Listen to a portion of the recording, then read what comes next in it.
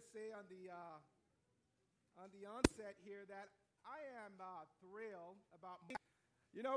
As Connie mentioned, there were, I guess, 3 couples from this region who attended the family conference in Denver. So it was Shar and I, the Wonkies also attended, and of course the My Hands. You know, it's funny, whenever I say My Hand, it's like I always think I'm talking about Chris and Melanie. So we're now that Jamal and Risa are married, we call them My Hands, but it sounds like Jamal's parents. So we're going to have to maybe say My Hand Junior. Hopefully they don't mind. But those three couples, we attended the North American Family Conference in Denver, Colorado. And it was certainly an incredible conference. And I know I speak for Jamal when I say this.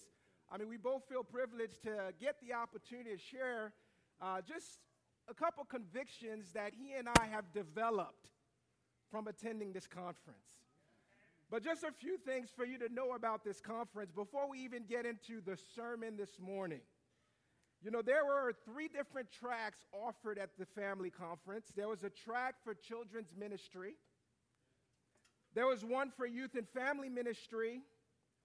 And then there was also a track for parenting. And the parenting track included 2 special tracks.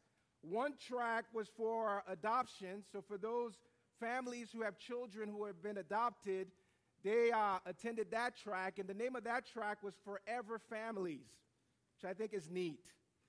And then there was a track on the area of special needs.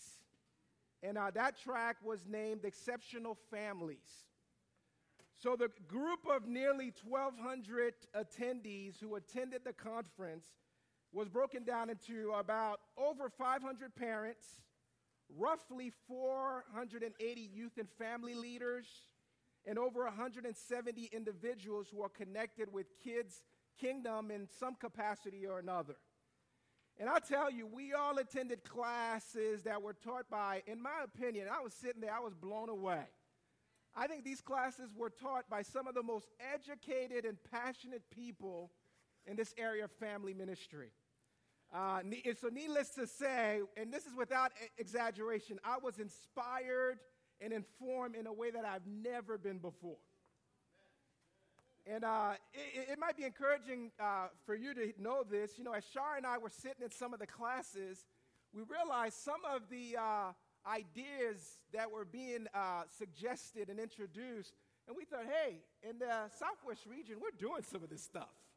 Or at least there are conversations already started around these things. And for me sitting there, I thought, you know what? Yeah, I mean, you know, sometimes you go to these things and you're thinking, okay, I need to go and learn how I'm not doing anything right, and then be able to come back and say, okay, here's what we need to do. But it was quite the opposite. I was really encouraged by what I see. Okay, great, we're thinking about these ideas already. But of course, you know, just like the Bible say, the things that we're doing that are good, that's helping us to be godly, there's a way in which we need to continue in these things and think about how to take it even higher. And so that's really what Jamal and I, our goals are this morning, is to really talk about really 2 main convictions we left the conference with, and we feel like, man, these things or these thoughts, these concepts, they are things we need to always be growing in and constantly challenging ourselves to do better. You know, everything culminated into a worship service that took place on Sunday morning. The worship service, the attendance for that was 2,400 adults and children. The lead evangelist of the Denver church, John Lust, he preached a message on that morning entitled, "Go and Make Disciples Through All Generations." And, you know, it's really this morning where I want to kind of take us and really present what I feel is really the one conviction God really crystallized for me. And so if you would, please turn your Bibles over to Hebrews chapter 2.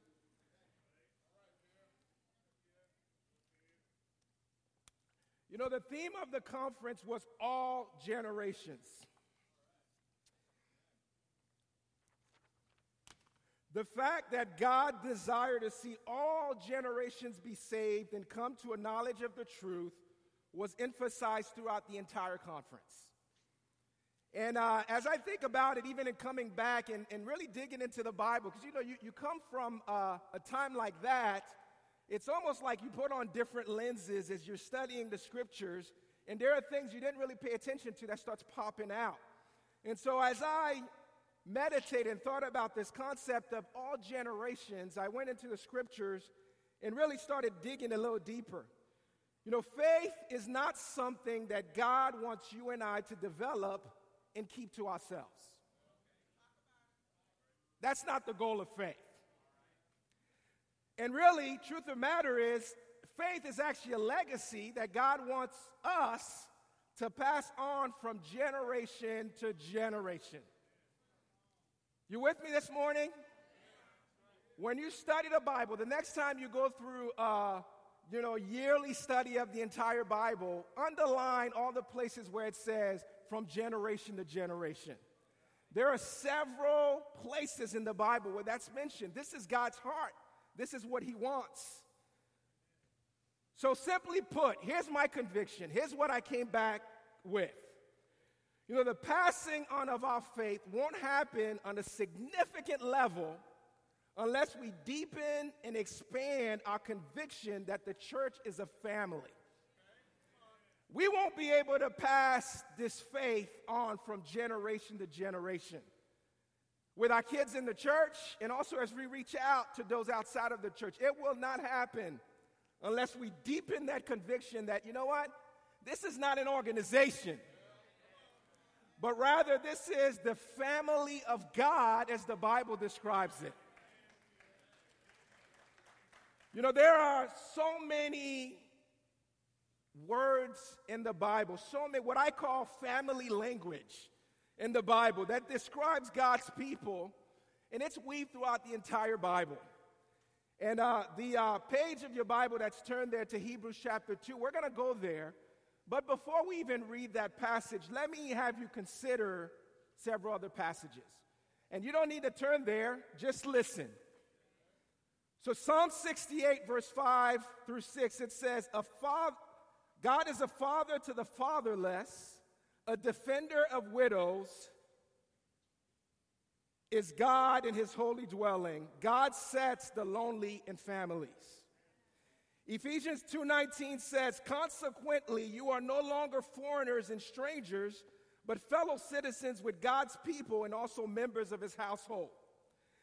Galatians 6, verse 10, love this one. Therefore, as we have opportunities, let us do good to all people, especially to those who belong to the family of believers. 1 Peter chapter 2:17 says, show proper respect to everyone. Love the family of believers. Fear God and honor the emperor.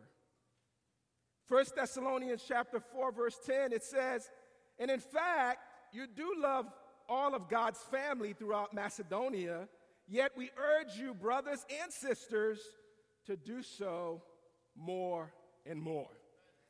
And as you turn your gaze over to Hebrews chapter 2 here, and let's dig into that one. In verse 10 is where we'll start. So the writer of Hebrews right here, and he's really describing Jesus and who Jesus is to us. And he says, in bringing many sons and daughters to glory, it was fitting that God, for whom and through whom everything exists, should make the pioneer of their salvation perfect through what he suffered. But the one who makes people holy, both the one who makes people holy and those who are made holy are of the same family. So Jesus is not ashamed to call them brothers and sisters. He says, I will declare your name to my brothers and sisters. In the assembly, I will sing your praises. I mean, what an incredible passage of Scripture. And this is filled with just God's conviction or his desire for us as his people to be family. You look here in verse 11 where it describes, brothers and sisters. The church certainly is not our natural family, right? You and I weren't naturally born into the church.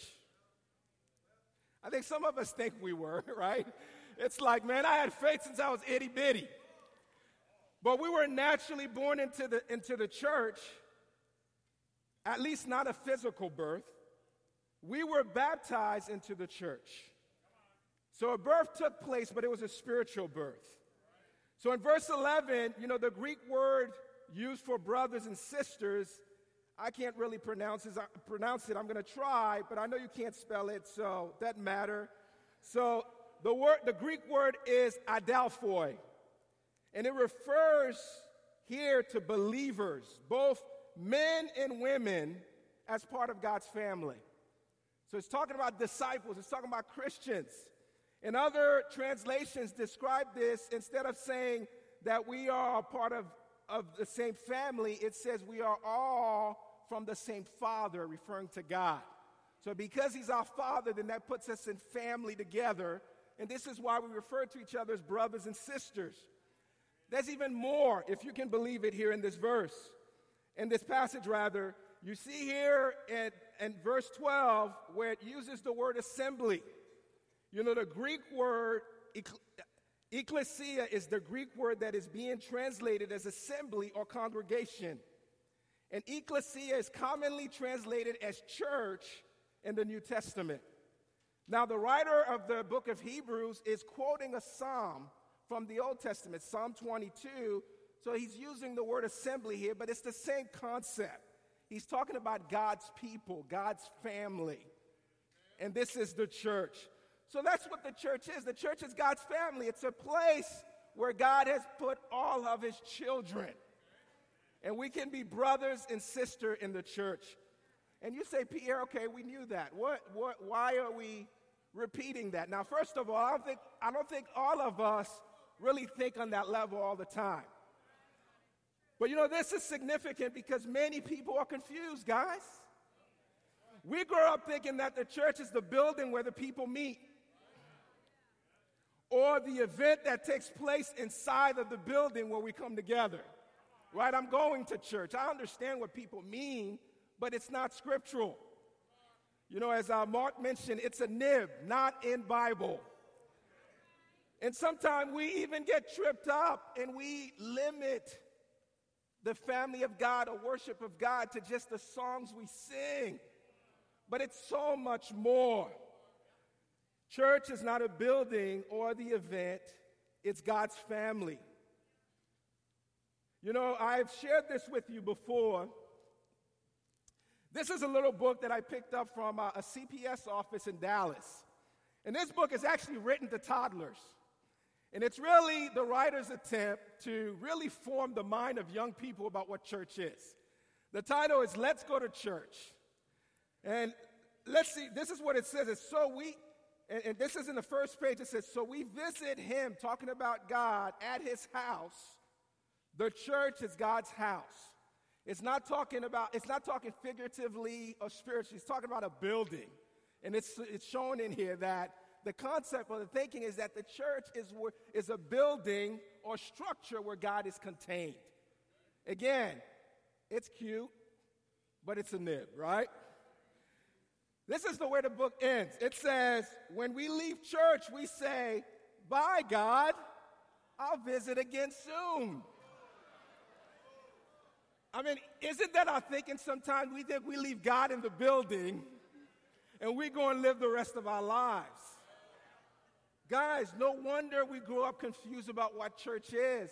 This is what our religious world is teaching people that church is. Problem is, it's not in the Bible. I have a picture of our family here.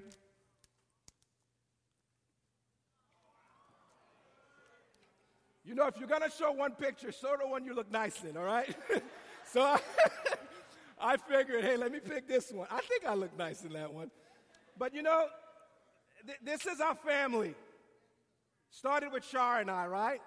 Once there was a lonely man. And God bless me. I found a wonderful wife, beautiful, spiritual, all of the above. And then God added to our family. He expanded it. We have two precious daughters, who we love them. There are times where I look at our older one and I see Shara. But then there are times she does something, I'm like, man, that's me. And then it's like, it's all intertwined. You know, the younger one, she reminds me of my mom and my sisters. Whenever I look at her, you know, her body, everything. It's like my mom. But you think about it, what God has done, even on a physical level with family, he's taken people and he's intertwined them and put them together. And really, this is what family is. The Saget family is not complete when one of us is not there. Each of us adds something unique and of value to the whole. You know, what we've added has transformed the intrinsic makeup of the family.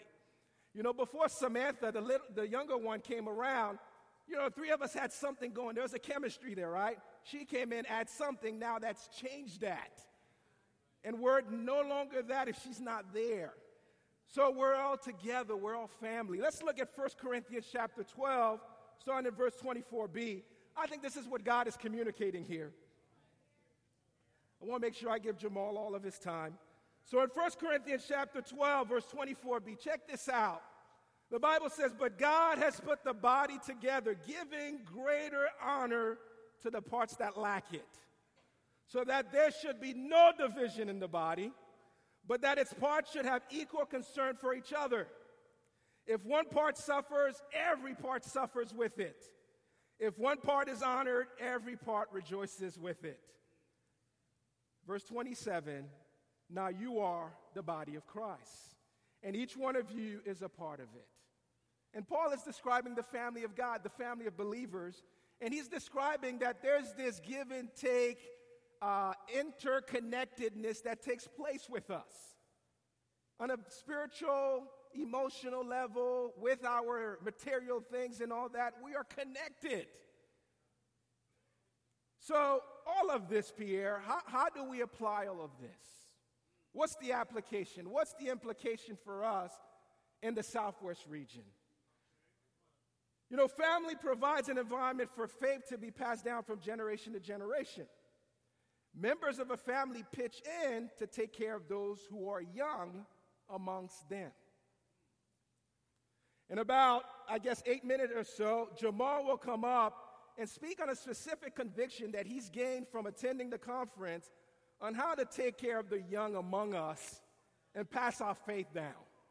And he's going to be addressing not just the youth, but also young Christians among us. Because, you know, a family, we all pitch in. All the members pitch in to take care of the young. But, you know, before Jamal comes up, let me leave you with a couple of interesting facts about the family of believers, okay?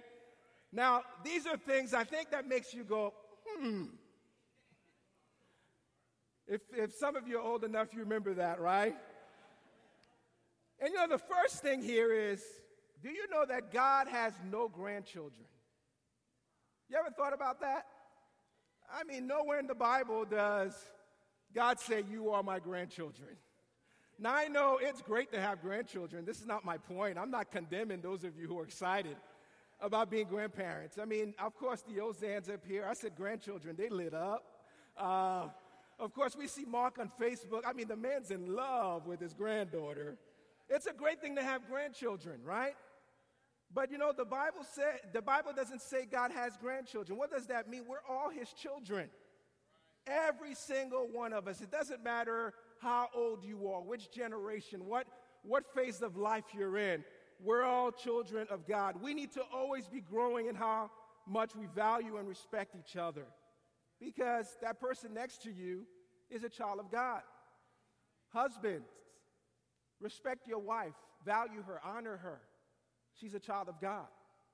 Wives, respect your husband, value him, what he brings to the table, lift him up, help him to be the leader of the family he ought to be. He's a child of God. Second thing that makes you go, Do you guys know that Jesus and Paul chose to live a single life? They were singles. But here's the thing. But they promoted marriage and children in the Bible more than any other character. Did you know that? I mean, you see in the Gospels, Jesus constantly stopping what he was doing to heal someone's children, talking about marriage and how God views marriage. Paul has written more about marriage in the New Testament than any other writer. You know, at the conference, Frank Kim, he mentioned you can't even do a marriage class without pointing something out that Paul wrote about marriage and about children. Right? We all know, we tell our children, honor your parents, right? That's from Paul. And then, of course, you know, we go on later on and we realize we need not to exasperate them either. That's also from Paul.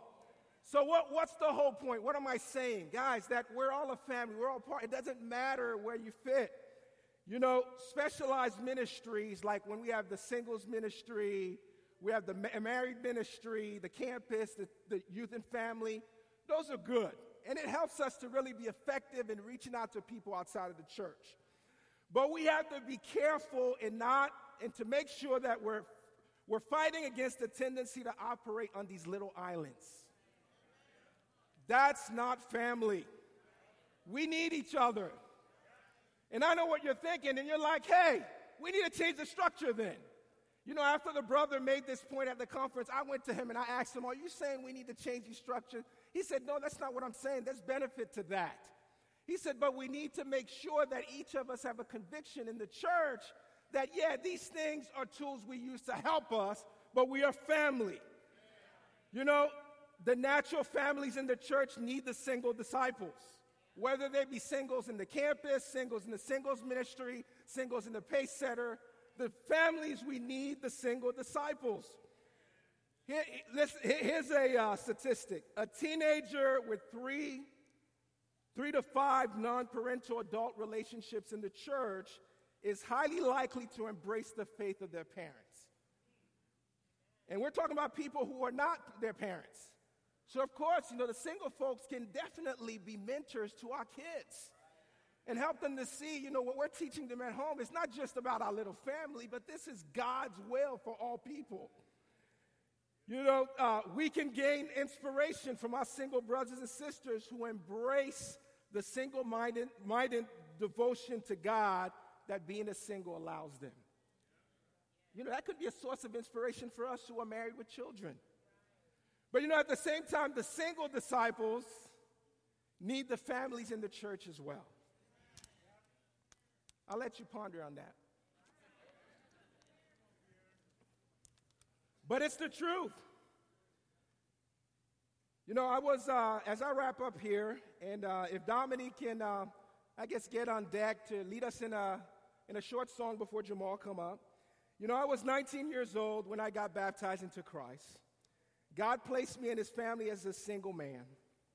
One of the brothers who studied the Bible with me was the evangelist of the region where I was attending school. He was in his mid-30s at the time. He was married with two very young children. And I remember showing up at his house for a Bible study, and he was in the backyard building a snowman with his daughters. And I kid you not, you know, my thinking was, I found the Huxtables. You know, this was an African-American couple. But I didn't grow up. That wasn't the deal in my family. I know I was loved. It was understood that I was loved. And my dad is a great provider. And he sacrificed greatly, but, you know, it wasn't expressed in my family. Love was not expressed. But it was, you know, after being a disciple for some time, and I started liking one of the sisters. I remember sitting down with that brother, and he helping me think about spiritual qualities to look for in a woman. You know, in 2003, he officiated Shar and I's wedding. And, you know, this is significant for me. As I mentioned, I didn't grow up in a home where, you know, where I had these male role models who would help me to understand how to love and express love. And so this has been great. You know, Willis Ware, that's the brother's name, and other married brothers and sisters invited me into their homes and allowed me to experience family on a different level than what I had experienced up to that point in my life. And that has had a profound impact on me, and it's even helped me on how to help my extended family as well. So singles, we need the natural families in the church. We need each other because we are family. You know, before Jamal comes up here, I want to take the risk of really causing total chaos in the room. And this is, before you follow my instruction, this is for those who are physically able to do this. I'm going to ask us if we can all stand up. Don't do it yet. Stand up. And I'm going to give you about 60 seconds or so. And let's switch where we're sitting. Sometimes, we come in here and we have our designated places and we just sit there. We create the islands. But let's shake it up this morning. Sit next to someone you've never sat next to before. And let's be family. Amen?